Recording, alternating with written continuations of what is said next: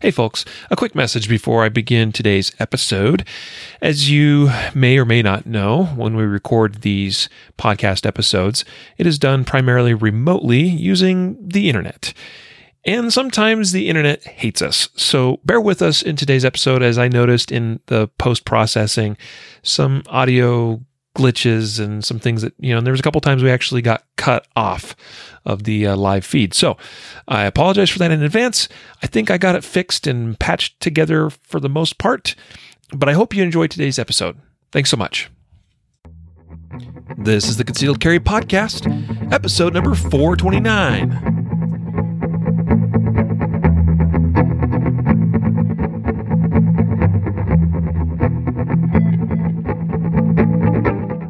And welcome to the Concealed Carry Podcast, part of the concealedcarry.com network. I am your host, Riley Bowman, joined today by producer Matthew Marister.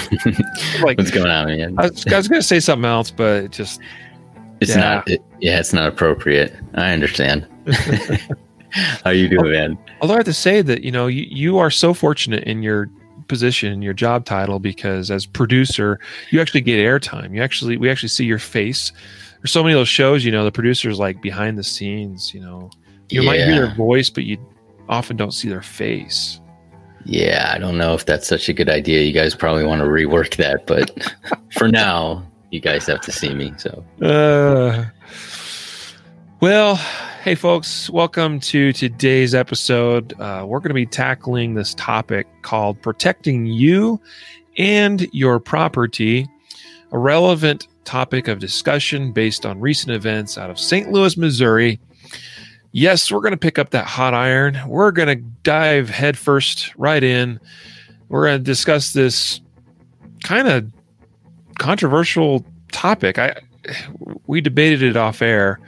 Should we talk about this? Shouldn't we talk about this? Kind of feels like a lose-lose because you got the people that basically are, you got the anti-gunners saying, hey, these guys are irresponsible with their guns and their handling, so, take guns away, right? It's just fuel to the fire for their cause. You have pro-gun people that are criticizing them for their lack of gun handling skills and safety, and then you have pro-gun people criticizing them, right? Hey, well, it's their right, they defended their property or whatever, they defend themselves, good for them. We shouldn't be tearing ourselves down. All right, so caveat, today's episode is not intended to tear anybody down. All right, we're going to take the same approach we've taken with other controversial like topics and just look at the situation, look at it for what it is, and our goal is, what can we learn from it? How can we make ourselves better, smarter, more prepared for our worst days, the worst day of our lives, should it ever come, or when it comes? Hopefully, and by that we mean, I hope your worst day of your life is not having to use your gun in self-defense. But should it come, well, we hope that you're ready for it. And one of those things is knowing what you can and cannot do, or should and should not do. And by the way, if you always do the things that you should do, then we almost certainly stay away from those things that we can't do, right? And that's what I was thinking about this morning, Matthew, about, a lot of times when we start talking about these like legal concepts, people will be like, well, that's not what the Constitution says, or that's not what the law says, or the law says this, like I have the right to do whatever thing. You know what? That's all true and fine and well, right? I'm all about like what our rights and the Constitution and whatever says that we can and have the right to do. But there's always that should and should not question as well. And what I know by doing the things that I feel I should do from like a legal, moral kind of perspective, however you want to define that or look at that, then I will certainly stay away from the things that are going to get myself in legal hot water. Yeah, totally. I mean, obviously outside of those like statutory laws, right? Like you may not know that crossing over this invisible boundary puts you in some sort of statutory violation of carrying a firearm in this zone. But yeah, when we're talking about use of force, for sure. Yep. Yep. Yeah, and by this, of course, folks, longtime listeners of the podcast, you should be very familiar with us covering in our Justified Save episodes of the podcast. We almost always have these what not to do stories we cover as well, and those are intended as, I hope, thought-provoking examples of, because a lot of those situations arise from people doing things that, while they may have the right to do so, maybe they should consider the idea that maybe they shouldn't do those things. Like from a tactical perspective alone, and by that I mean so many incidents we have an individual that chooses to defend themselves and they go out of their way to defend themselves rather than force that threat to come to them. And by that, going outside your home, chasing down someone, stealing your car, that kind of thing. But anyway, we'll get into it. All right, today's episode brought to you by, sponsored by, Law of Self-Defense, Defensive Property Training Video Course thing. There's actually a physical DVD. I think it may be available virtually. I don't know if it is virtually through our site or not. I know that we sell the DVD version of the video course known as Defensive Property, prepared by attorney Andrew Branca at Law of Self-Defense. You can pick up a copy today at concealedcarry.com/DOP, as in Defense of Property. So concealedcarry.com DOP. I like that short link. So guys, I'd highly encourage you to study and learn and watch this Defensive Property video course because Andrew just does a phenomenal job of breaking down the very issues we're going to be discussing today. All right. The second episode sponsor, if you will, is our very own concealedcarry.com legal section on our site. If you go to concealedcarry.com/laws, then there's there's articles and there's references and just tons of information about these types of legal questions. Okay. And not that we're attorneys, but this is kind of what we do at concealedcarry.com, is help people know when, where, how they can carry concealed, use deadly force, that sort of thing.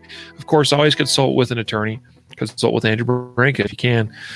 He's not cheap though, but that's why he makes his content very much affordably available, right? But head on over to concealedcarry.com/laws and use that part of our site for reference. And then also, again, pick up that Defensive Property DVD. So, all right, guys, let's jump into the topic. Let's do it. Matthew, tell us, can you kind of give us the facts of the case, so to speak? Yeah. So basically what happens is, if you've been under a rock for the last couple weeks, there's some protests going on, right? And some of them have been violent. Some of them have not been violent. In St. Louis, the mayor basically is giving a press conference on some issues dealing with defunding the police. She ends up inadvertently or intentionally, it's up to you to decide, but doxes or releases some information on some people that were pro defunding the police. Some people get upset about that. Obviously, they're demanding her resignation. So they decide, hey, we're going to take the protest or this march, and we're going to kind of go to her home. And not surprisingly, the mayor lives in a gated community that's private, and there's gates around it, so to keep people out. And the protests, they're banging drums and chanting and doing things like that. And they enter through this gate. Now, there's some debate on whether it was locked or not, but there's a sign that says private property. There was a gate. It was forced open. And the way it works is, as this group enters through this gate, they're right. It kind of puts them right adjacent to this home of Mark McCloskey and his wife. He's 63 years old. She's 61 years old. As the march, protest, whatever you want, mob, whatever word you want to use, you can make your own decision, passes by these two, Mark and his wife come out. She's holding a handgun. He has a rifle, and they're, telling people to get off their property. It's private property, get away. And it's all on video. So there's some debate on, were they justified? Was this a peaceful protest? Was it a mob? Were they there to kill them? Were they there to, just peacefully redress the government for their grievances?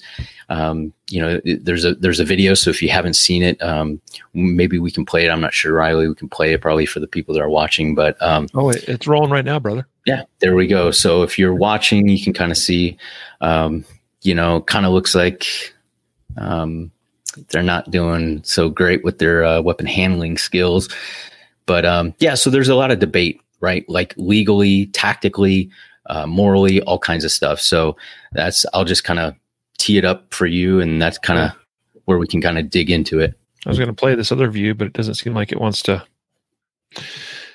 So you did a pretty good job, I think, of covering kind of the basis of the background of the story.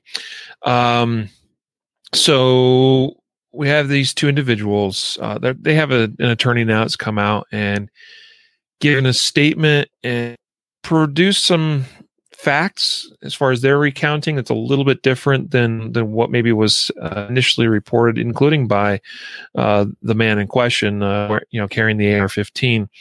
That I don't really. Again, I'm not so concerned about.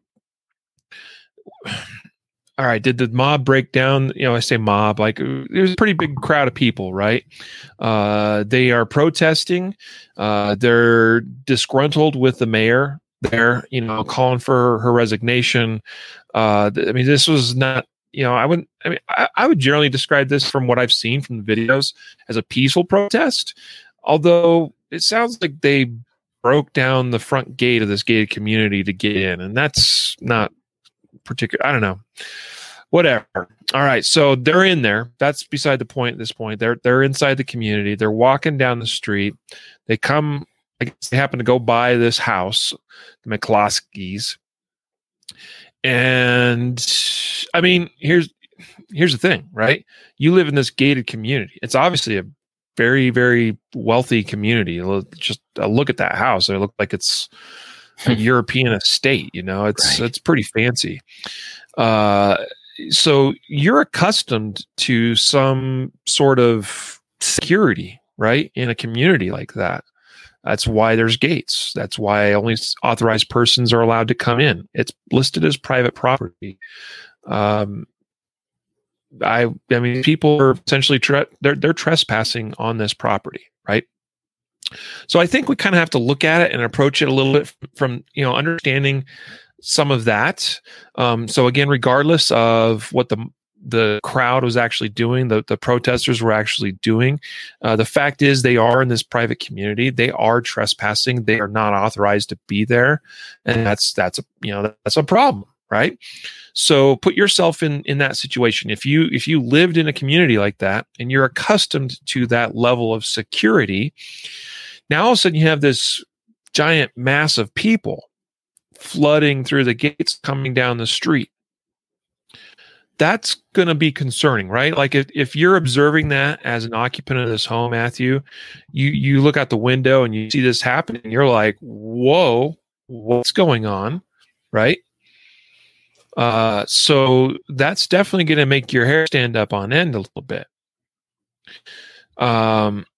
Again, I'm not, there's no evidence, at least that I could see, or reports of them doing anything particularly violent or threatening people. But the fact that they're in this community where they're not authorized to be, that is the unsettling factor here. So you have the McCloskeys who, as these people are making their way past their home, they feel, I would say they probably felt threatened, right? Because they're uniquely sheltered in that community. I do not live in a community like this. I'm not accustomed to this type of environment, right? But I that's kind of, as I've thought about this and tried to approach this or find a way to approach this, I'm trying to like put myself in that position. If I lived in a community like this, how would I feel seeing this group of protesters, this mob essentially coming down my street? I would feel unnerved and threatened. Let's be careful with how I use the word threatened, right? I'm not saying like directly physically threatened, just that my security has been, it's the appearance of, that security has now been nullified, right? Mm-hmm. It's been reduced. I no longer feel secure in my place, right? So, there's that aspect. So obviously these two people are feeling probably rather threatened by that situation. For whatever reason, they choose to grab guns and they choose to make it known to everybody that's going by. We're armed. We're here. And don't mess with us. So, I mean, just taking that at face value, Matthew, like, what do you think about that concept of just sort of that? It's almost like that, the level of force of, like mere presence, right? Like, I'm making my presence known. Yes, there's a gun being handled too, right? But like, guys, I'm here. You don't want to mess with this household, right? Right. Like, what do you think about that? Yeah, I mean, I think anytime we use our firearm, whether it's we point it, whether we shoot it, whether we just brandish it, it has to be reasonable, or it's going to be looked upon as like, hey, was that reasonable given the circumstances?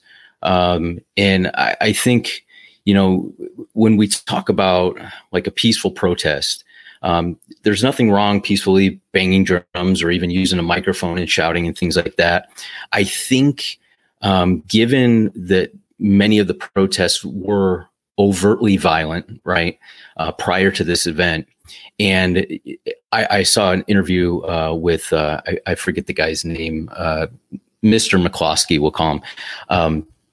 And he said that, specifically he saw that they were going to come to this neighborhood or this street, this private community because of the mayor, right?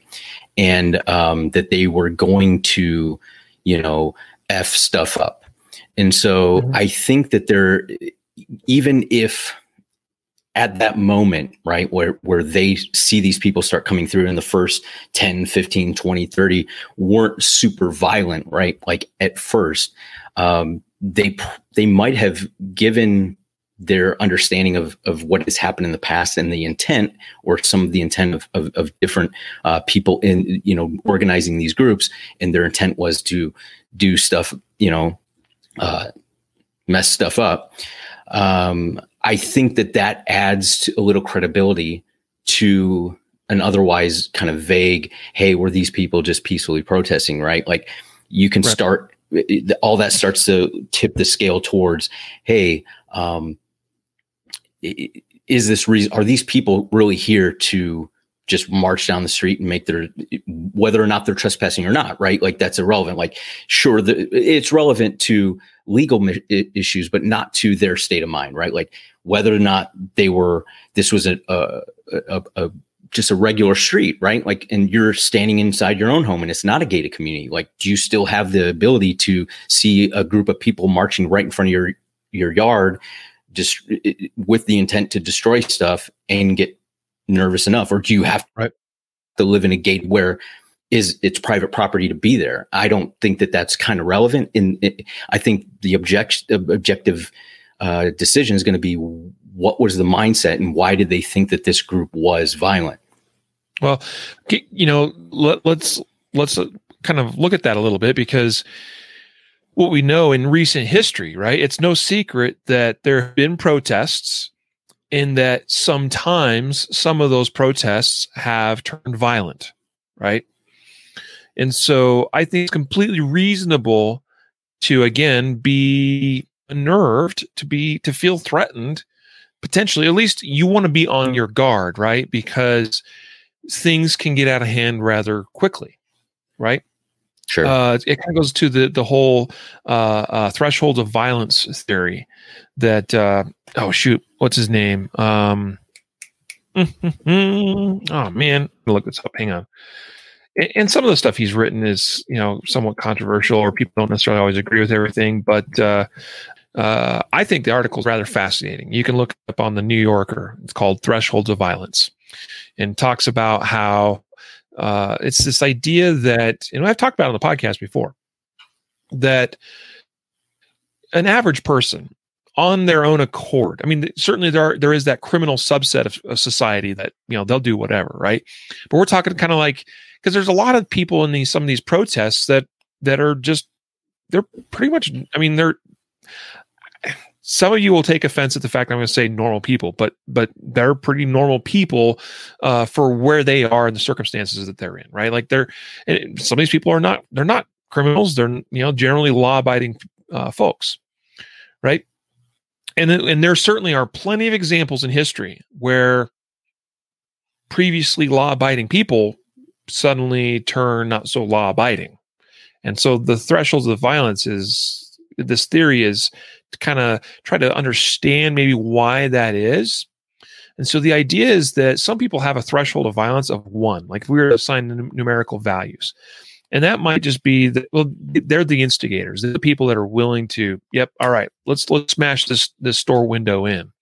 Let's kick it off right now. Let's go, right? But there's other people that their threshold is 2. And what that means is they really need to see somebody else instigate that. And then they'll be kind of like, oh, okay, yeah, I can get on board with that. All right, let's go, right? Because once somebody else is doing it, it's like, some people are just more easily swayed by the crowd, right? And you can extend that across a whole group of people. Like everyone might have a different value of what their personal threshold is before they go, okay, I'm game, right? Some people might have a threshold of 100 where they would never in a million years think about looting stores and doing property damage, right? Burning police cars.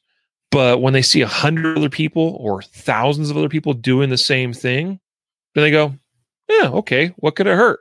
There's so many other people. Because some people, they're not going to do certain things because they're afraid of getting caught.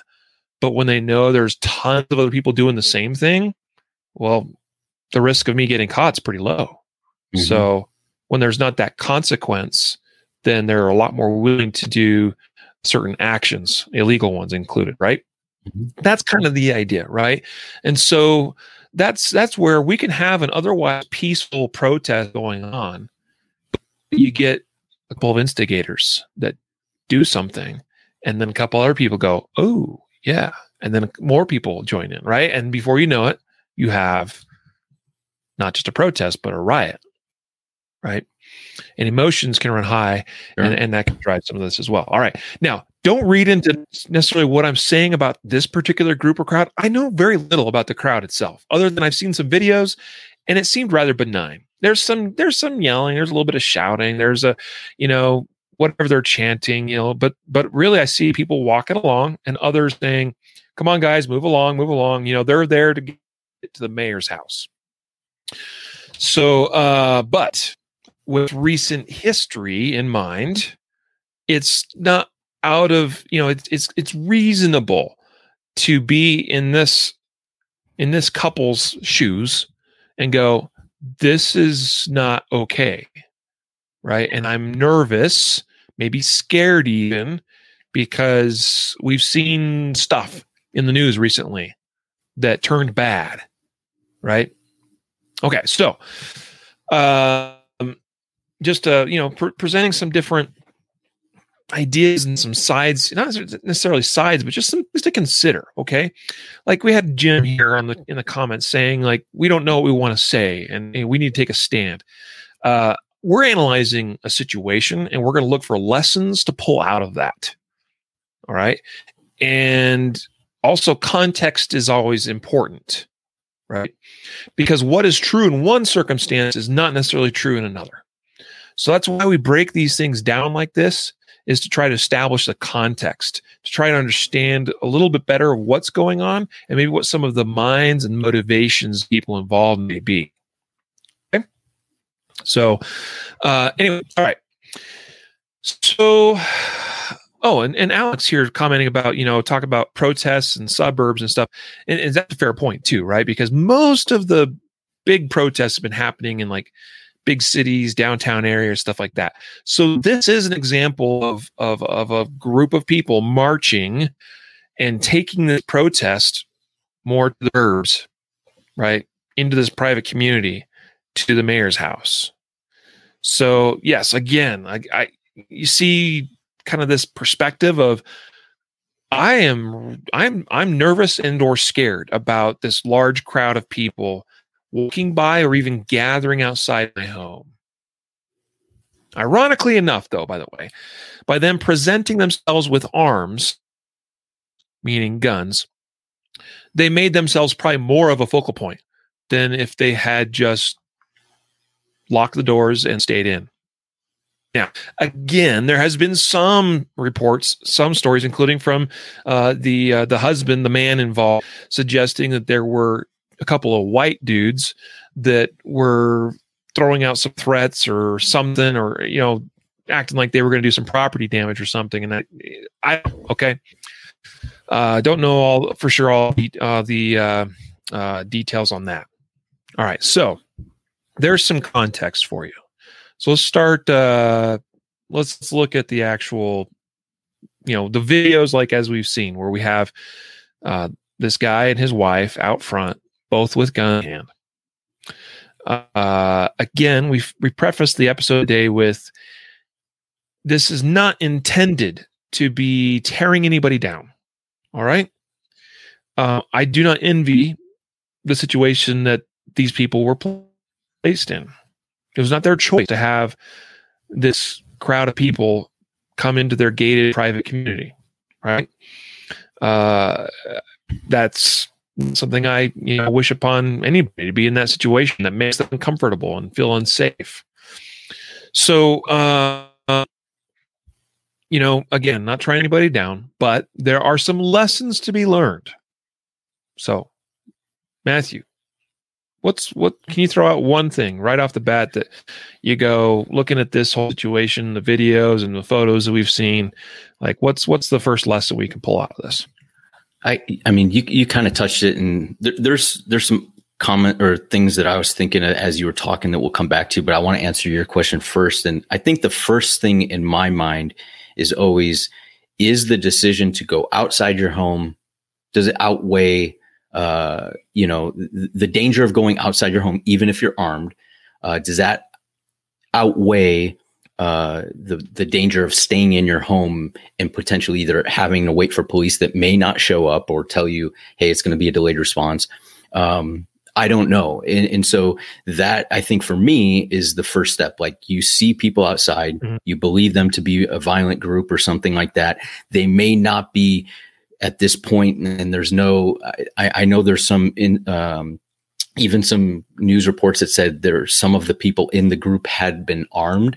And so there's no proof that they were trying to break into the home at this point, right? Like, no broken windows, no right. breaching of the door. So at this point, my first question is, should I go outside and confront the group, or bunker inside? And I see that really as a tactical decision, right? Mm-hmm. And that's an important distinction, honestly, to make with situations like these, because there's legal questions, there's gun handling questions. We're going to talk about some of those too. There's tactical questions, right? And tactics is not always the same thing. In fact, it's not the same thing as, say, the law, right? And that's where we sometimes get people that get frustrated with us in our analysis of justified stories, or the what not to do stories that we cover sometimes. They'll be like, well, that's not what the law says I can do this. Well, yes, but tactically, is that the smart, right? It's also like the open versus concealed carry debate that people like to have, right? And again, people will probably disagree with me on this, but tactically, carrying openly, it's a different tactic than carrying concealed, right? It's a tactics question, as I see it. Let's clear something up though really quick. And that is, these people are on their property. Like I'm talking about the, Mark and whatever her name was, Karen, or was it Karen? Was she actually? No, she wasn't. Are you calling her Karen, or is that her name? It's a joke. I kid. Patricia, excuse me, Patricia, Mark and Patricia. They're on their property, their own property, right? These are their guns. Do you have the right to be out even in front of your house on your property with your gun in hand? Absolutely. Absolutely, yes. There's no question about that. You absolutely have the right to stand there on your property and be armed. Okay. Right? Glad we cleared that up. So from a legal perspective, there is absolutely no problem with them coming outside the house and just being there openly carrying their guns. Right? But what you brought up, Matthew, is more the tactical thing. Mm-hmm. What was smart? What was the better thing from a tactics perspective? Well, by placing myself outside of by the way, their home is a very nice home, and a lot of it looks to be made out of stone or whatever. Like it looks pretty stout, right? Where are you safer, tactically speaking? Inside the place that gives you cover and protection and concealment, or out in the in the open, right? That's an easy question to answer. All of you should understand and get that, right? So just from a tactics perspective, I am more easily, I am better defending myself from within the home than I am just out in the open. Straight up, all day long, right? If given the choice, fight out here on the front step or fight from a position of cover and concealment, I'll take the cover and concealment all day long. Is that fair?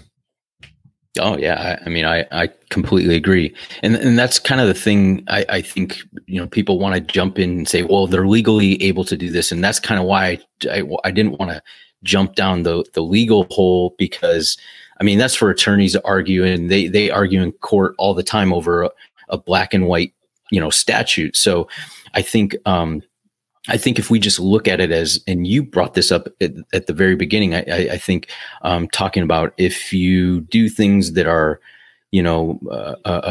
more rational thinking, right? Like I've taken a step to pause before I act or say things or do things.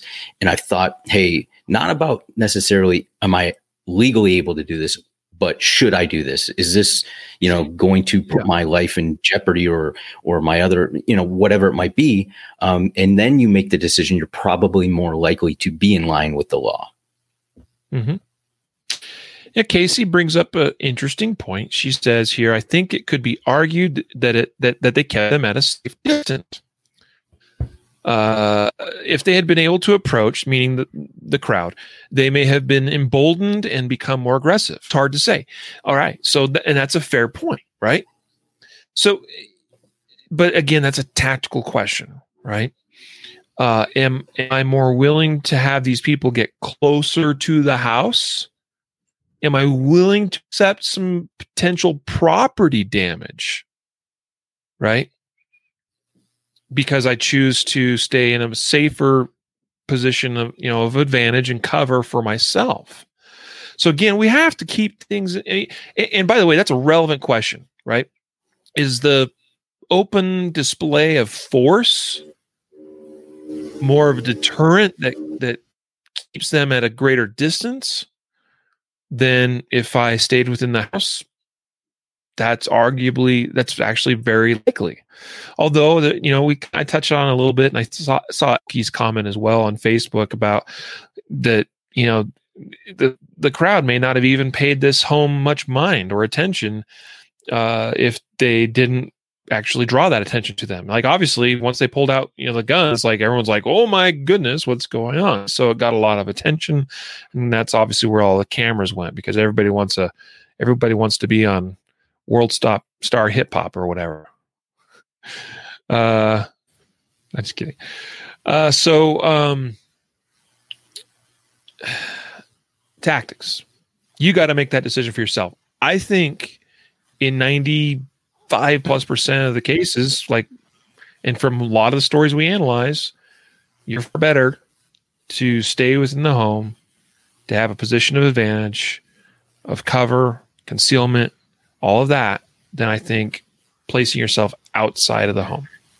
All right. Let's move on from that. Matthew, what's something else? Lesson learned. Yeah. I mean, I just want to, maybe this is a good point to just ask whoever's listening to just take a moment, regardless of what side, whether you think, what they did was right or wrong or whatever. And just let's do the other shoe or shoe on the other foot test and say, what if this were a group of pro 2A people that were openly carrying, because it's, open carry is legal. And let's say they walk down this road chanting, stop, take away the Second Amendment, stop infringing on my rights. And they were, banging drums or whatever.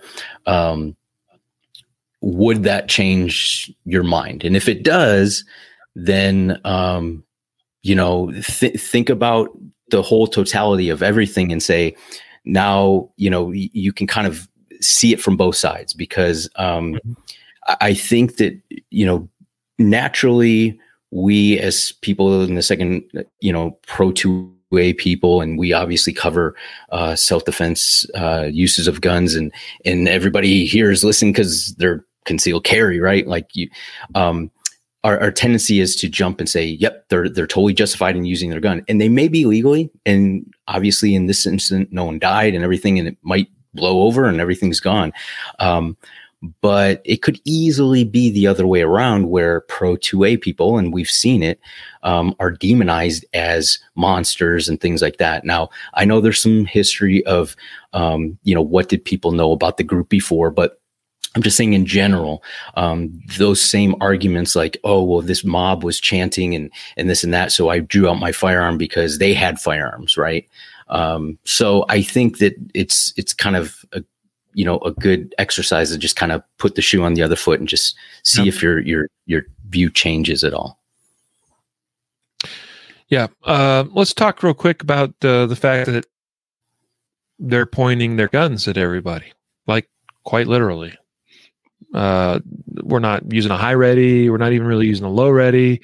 We're just sort of being wherever, right? And so very clearly, people in the crowd are being muzzled by these guns with fingers on triggers, particularly in the case of the lady, right? She's got this, I think it's like a PPK or something that it looked like a PPK to me, which fortunately for the protesters' sake, has a pretty stiff, long double action first trigger pull. With the way that finger was resting on that trigger the whole time, it's a good thing it was that and not a 1911 with a 3-pound trigger and the safety off. Right? So here would be a question.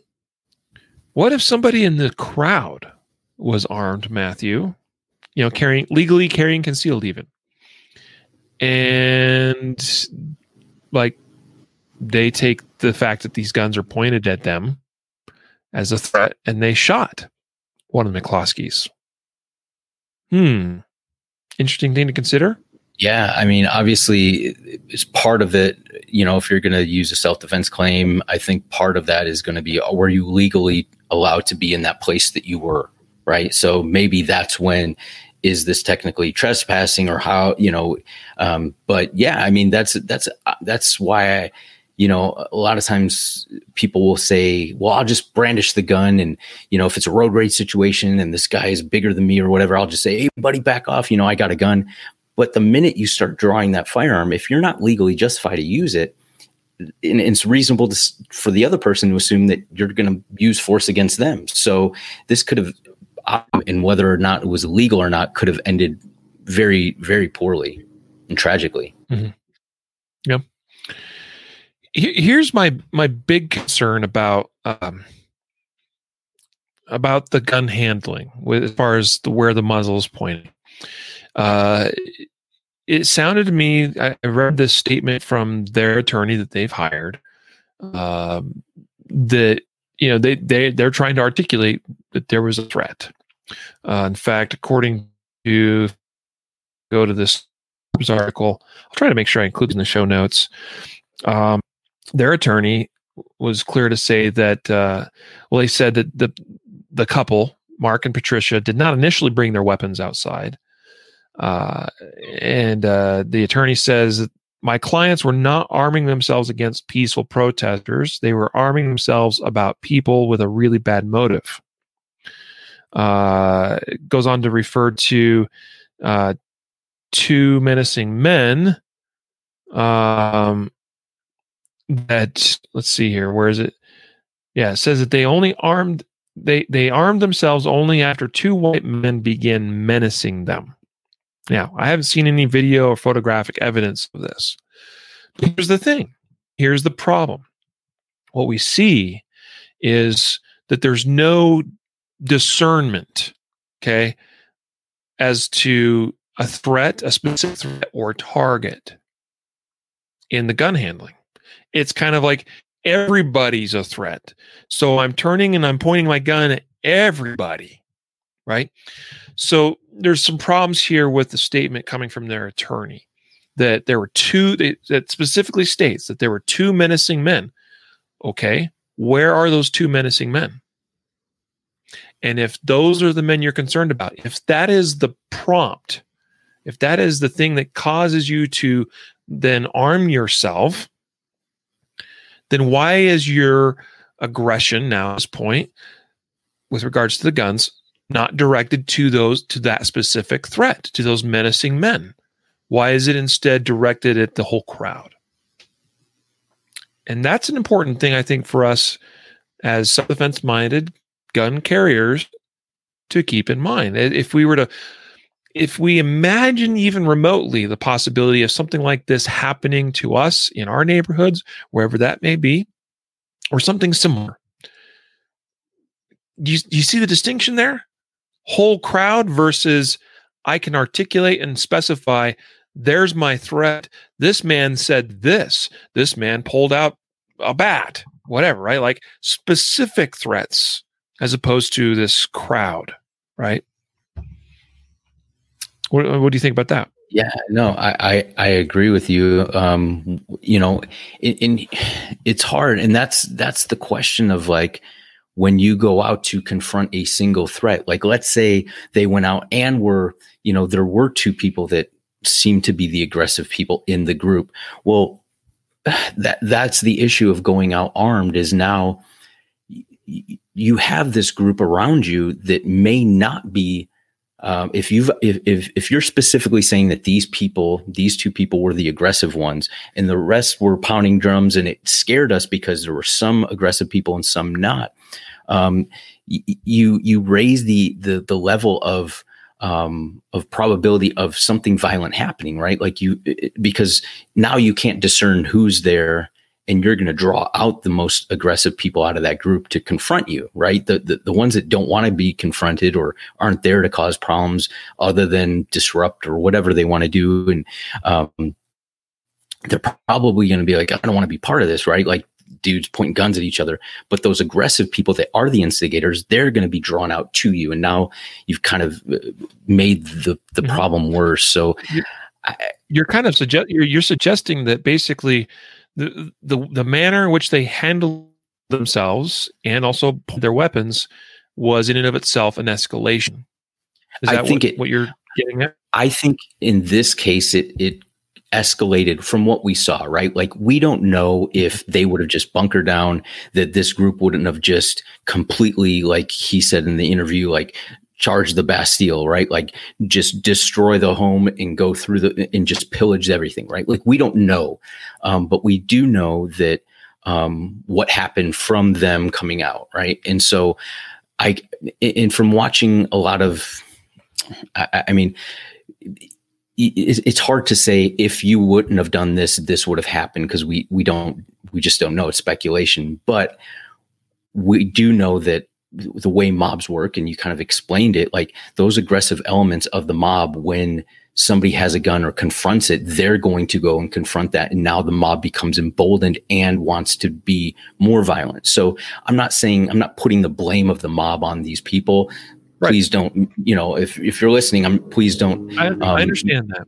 But I am saying that we have to understand that our actions, whether they're legal or not, do have an outcome on what's, the response of the other people. Yep. That's all fair. All right. So, what's the correct thing to do? Again, I made it clear that there's no harm or wrong in these people choosing to arm themselves and even stand out front on the property. They're not breaking any laws, as far as I know, unless there was some specific prohibition against open carry, whatever. I don't know how that would work, even in the case of private property. But basically, and especially according to Missouri law, as far as I know, they are not breaking the law. However, we're talking about this idea that guns are pointed wherever, fingers on trigger. By the way, I noticed too, there's some, relatively high quality images. Clearly somebody had a decent, kind of pro grade camera with them taking some of these photos, because you can clearly see, and this is a concern to me. This is a concern. You can clearly see that the safety on the AR-15 is off. It's the safety selector switch is set to fire, because you can see it in its vertical position. Right?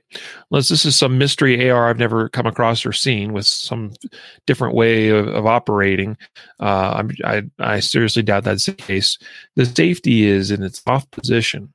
Now, the man did a pretty good job of keeping his finger on the trigger, but safety off. Ooh, boy. Depending on the trigger he has in that gun, I mean, the point is it doesn't take a whole lot necessarily to set off.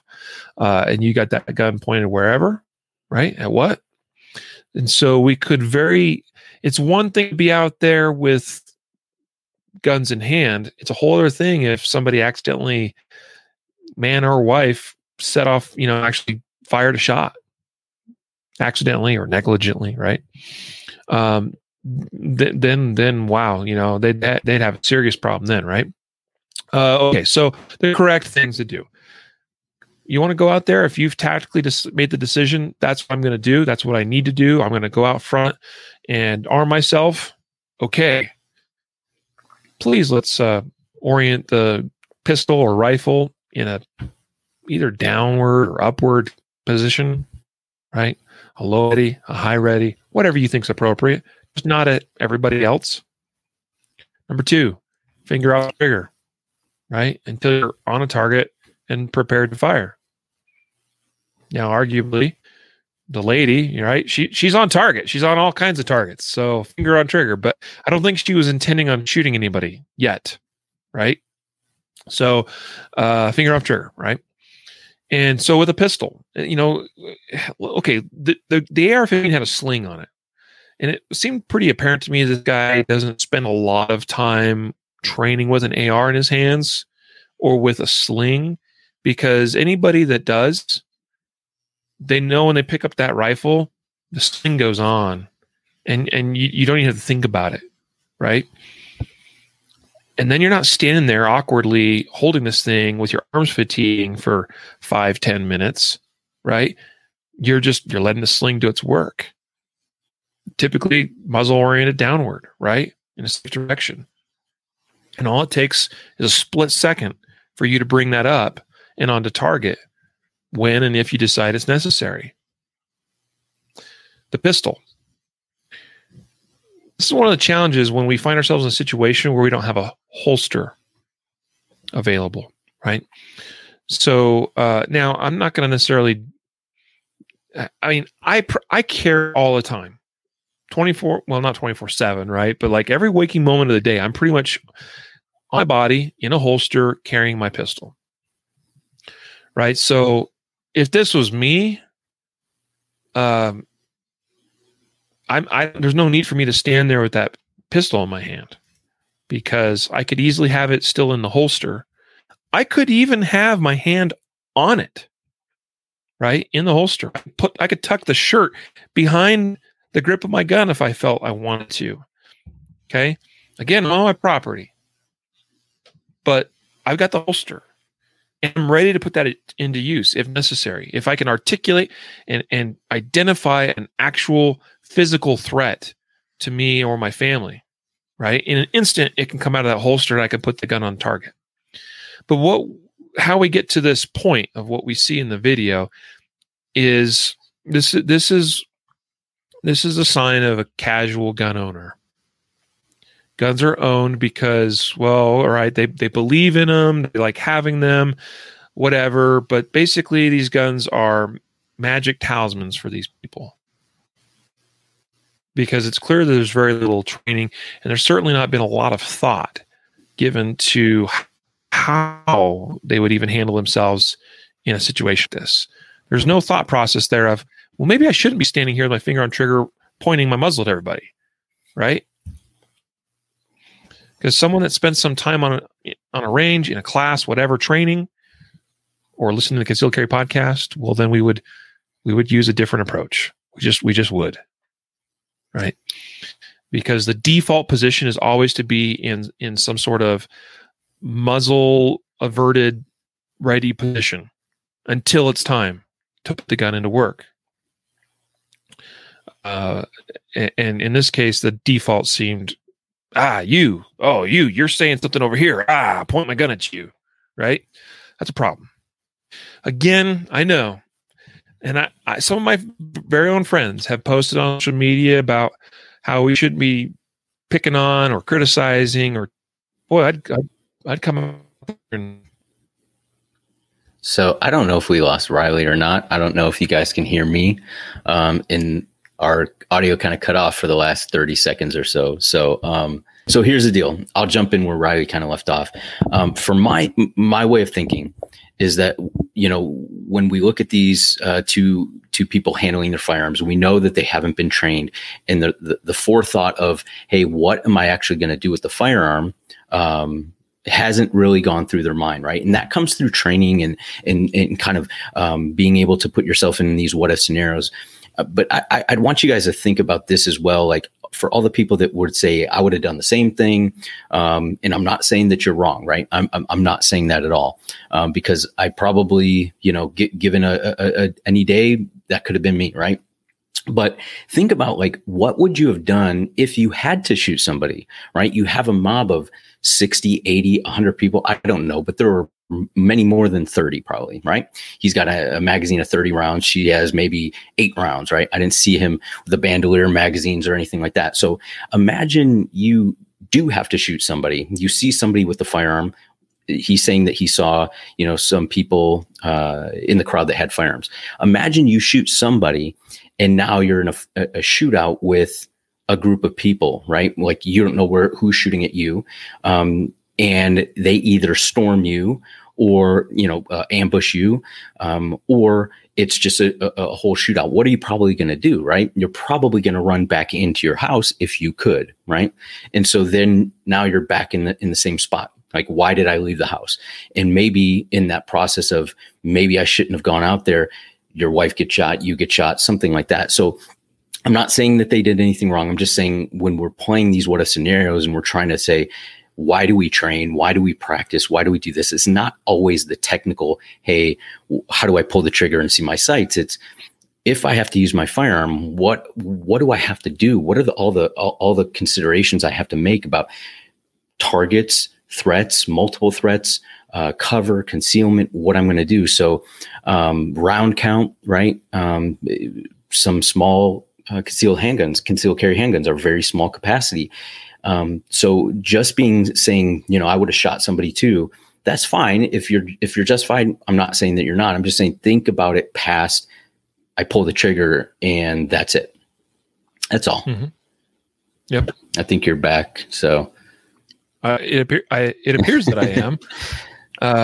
Yeah, it's funny. It just crashed on me, and I even got a message popped up from the service that does this streaming and recording for us that said something went wrong, and it's not your fault. I'm like, okay, what am I supposed to do about it? Clearly just some kind of, I don't know, server or internet connectivity type issue, but we're here. So yeah, I think I caught a lot of what you were saying, Matthew, and very good thoughts there. And it's really important we understand the law. And by the way, these two individuals in question are actually attorneys. Now, they're personal injury attorneys, is my understanding. So their area of emphasis is probably not so much on self-defense. But there's a lot of misconceptions, even amongst attorneys, about what the law says or permits or allows us to do in cases like this. And so I just wanted to touch real quick, though, just because we haven't really spent a lot of time on the law per se. And again, distinguishing between protecting you and protecting your property. I'm going to just read or kind of do an overview of Missouri statutes as it relates to this area of the law. And Missouri's statutes are not unlike most other states in the country. Okay, so almost without exception, virtually every state does not permit the use of deadly force to protect property. All right. There may be some limited exceptions, but usually when we have, as Andrew Branca would call it, highly defensible property, and usually it's because we have persons involved. For instance, in Missouri, if you read the law, it seems that it's right here. Deadly force. I'm paraphrasing, okay? And I hate doing that when we have statutes, but I want to read this whole long paragraph. Basically, you can use deadly force to defend against someone who unlawfully enters a dwelling, residence, or vehicle. Actually, not all states have something that specifically calls out vehicles like this Missouri statute does. But again, we're talking about a situation where we have a lot of times individuals inside that vehicle. By the way, my paraphrasing of that law comes on the heels of where it uses deadly force in the statute to describe how it's where it's necessary for self-defense or defense of others to prevent death, serious physical injury, or forcible felony. And then clarifies dwellings, residences, and vehicles. So it's implied that it's implied that it's being used in defense of persons in those cases. When we read the statute in Missouri about defense of property, it says, and this is very similar to how it's worded in Colorado, where a person may use physical force when and to the extent that they reasonably believe that it's necessary to prevent what they reasonably believe to be the commission or attempted commission by that person of stealing, property damage, or tampering in any degree. Very clear. Physical force may be used. And the very next paragraph in the statute then talks about when they may use deadly force. And it says, it points you back to the section of the statute that covers use of deadly force to protect persons.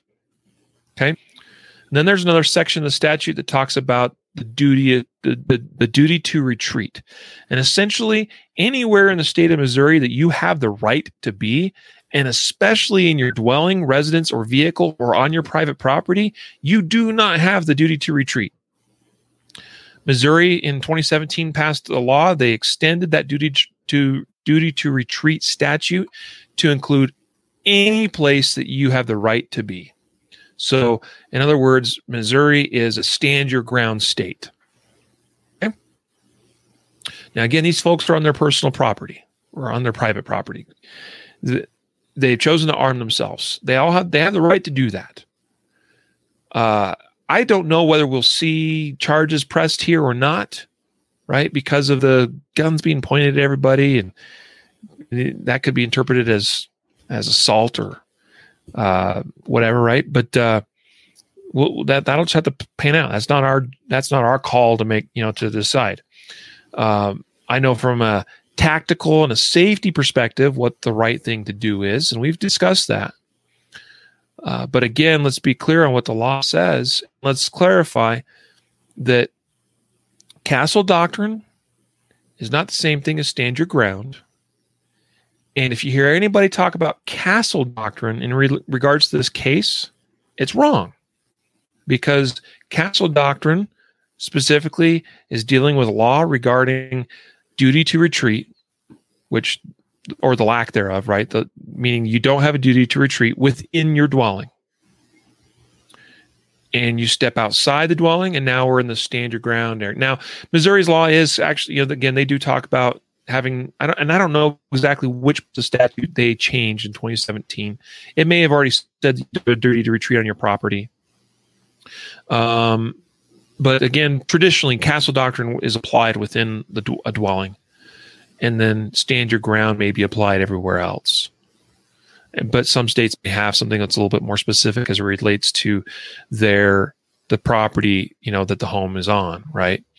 So, but that's neither here nor there. Missouri is a stand your ground state. There's no duty to retreat. These folks don't have to go indoors. They want to. Again, we've already addressed the tactical considerations. So it just really comes down to, I don't see anything wrong here whatsoever, other than we probably want to just dial in those gun handling and safety skills a little bit better.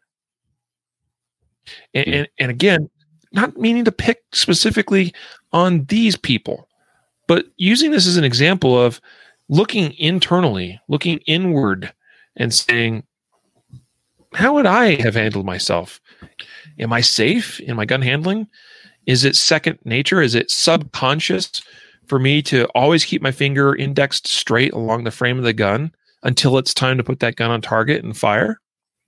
Right? Those are good questions, relevant questions for us to ask each of ourselves and evaluate, where am I at today with regards to my personal gun handling and safety skills? I think safety is, in fact, a skill. We've talked about that before. Mm-hmm.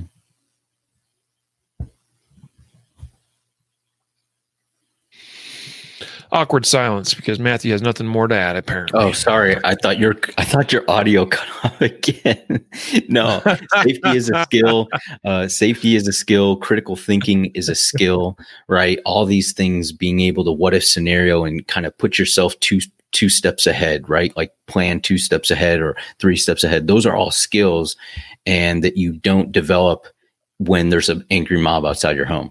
So this is why we always talk about, like, yeah, sure, lots of times concealed carry incidents, citizens defending themselves, it's over in 3 seconds, right? Bang, you pull out your firearm. You might not have a ton of training, but you're at 3 feet away. It's kind of hard to miss. But it's all those skills that go into these types of those, or what do I do after the shooting? Or is it right? Should I draw my firearm now, or should I wait for a moment of opportunity? All those things you don't get taught in your concealed carry class or your basic handgun class, right? Those are all skills that are developed through training. So, yeah, make sure you're straight on this stuff, guys.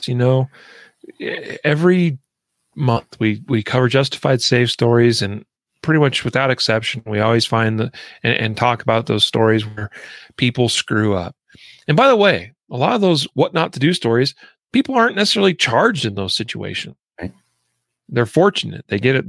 They kind of get away with some things to some extent. And quite often it's in situations where nobody is hurt in the process. Again, nobody was injured in this case. That's where I think that it's unlikely there's going to be charges filed. And I saw someone commenting, well, of course they're not going to be charged because people that were there, if they were pressed to press charges, those people were there illegally in the first place. Well, that's not exactly true. I mean, just because you broke the law doesn't mean somebody that breaks the law even further, right? Pointing or threatening you with a gun, it doesn't excuse that, right? But it doesn't make that go away. But anyway, you know what I mean? So, just make sure you guys you're ready. Okay. Understand these things inside and outside, both ways. Okay. Constantly ask yourself, when we cover stories like this, ask yourself, what would I do? And then stack that up with what the laws and the particular statutes in your state permit you to do. Okay. Because I know there's a lot of big talk. I see it all the time on the internet. Well, he's got, this person came onto my property or they came through my door and this is what I would do. Make sure that's in line with what the law says.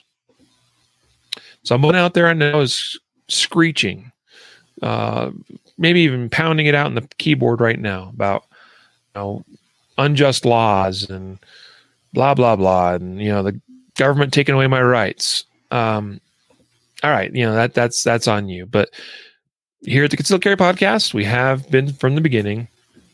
We believe in being law abiding. Okay. That's an important aspect of being a concealed carrier. The law permits you to carry a gun or carry concealed if you don't abide by the law. If you don't like the law, if you think the law is unjust, guess what? There's a process, a procedure in this country on every level of government to change laws. Okay. And to hopefully make them align better with what you perceive your rights to be or what the Second Amendment or whatever says. Right. So there's that, right? There's always there's a way.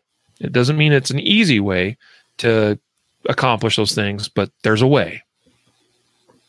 And I think it behooves us to be responsible gun owners and gun carriers. All right. Or else if we don't own up to that responsibility, then there's a much greater risk of having further rights infringed upon.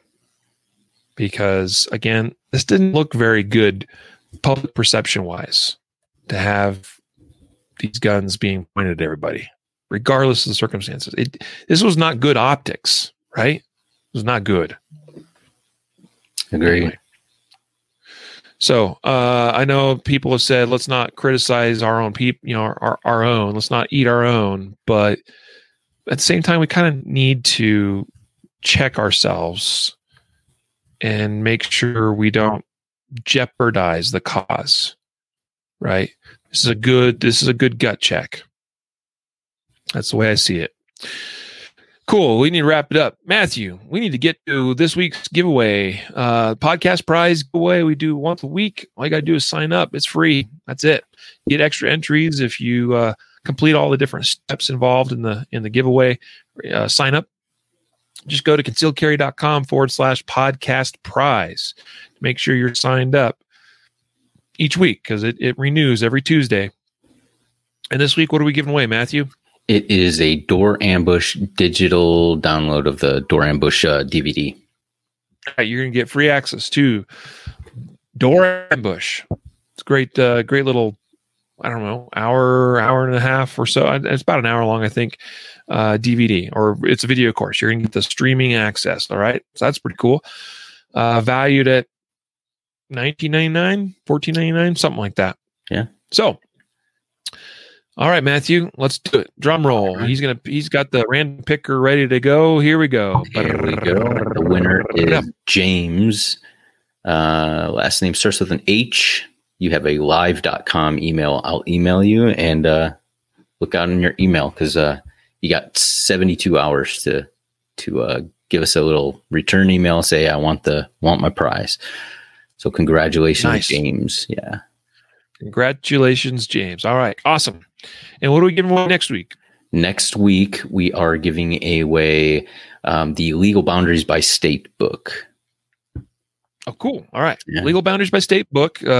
This is, I think, granted, I'm a little biased, but I think this is the best book out there covering all 50 state, in a nutshell, all 50 state laws, as far as carry laws, open, concealed, also touching on use of force, magazine restrictions, churches, bars, restaurants, parks, all that stuff. Okay. Broken down by each of the 50 states, plus about 50 pages of excellent information about travel, flying with a firearm, how you do that, how you check a firearm with the airline if you're doing that. Well, of course, if you're going to fly there with a firearm, that's how you got to check it in. Hotels, that kind of stuff. All kinds of great information in the second half of that book. So Legal Boundaries by State book. And of course, guys, it's always available. If you can go pick up a copy, it's not like it's terribly expensive. You can always find it at, I think the short link is concealedcarry.com/LBBS. Also, again, just touching on the sponsors of today's episode, our very own legal guide, if you will, on the concealedcarry.com site. You can just go to concealedcarry.com/laws to get there quickly and easily.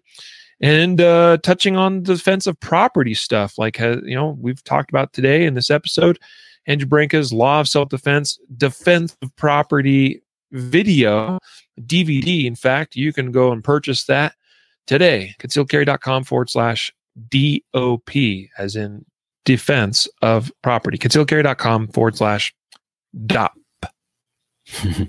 So, thank you for another great show, Matthew. Thank you, everyone, for being here with us. Those of you joining us on Facebook and YouTube.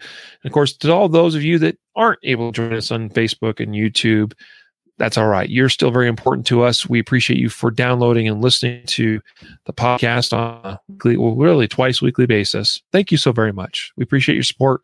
Without your support, it would not be possible to do what we do. And I'd like to think that what we do is helpful and hopefully important.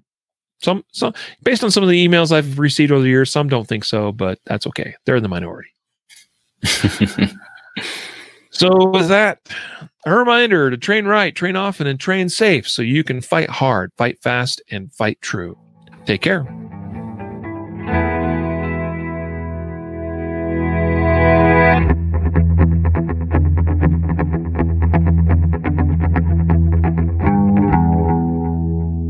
A reminder that laws vary from place to place, and we encourage listeners to seek local legal advice to understand applicable laws. The Concealed Carry Podcast, Concealed Carry Inc., ConcealedCarry.com, and their affiliates strive to share insights and stories about firearm-related incidents and laws, but things could be different where you live, or laws may have changed by the time you listen to this. We cannot be held liable for your actions based on the information shared in this podcast.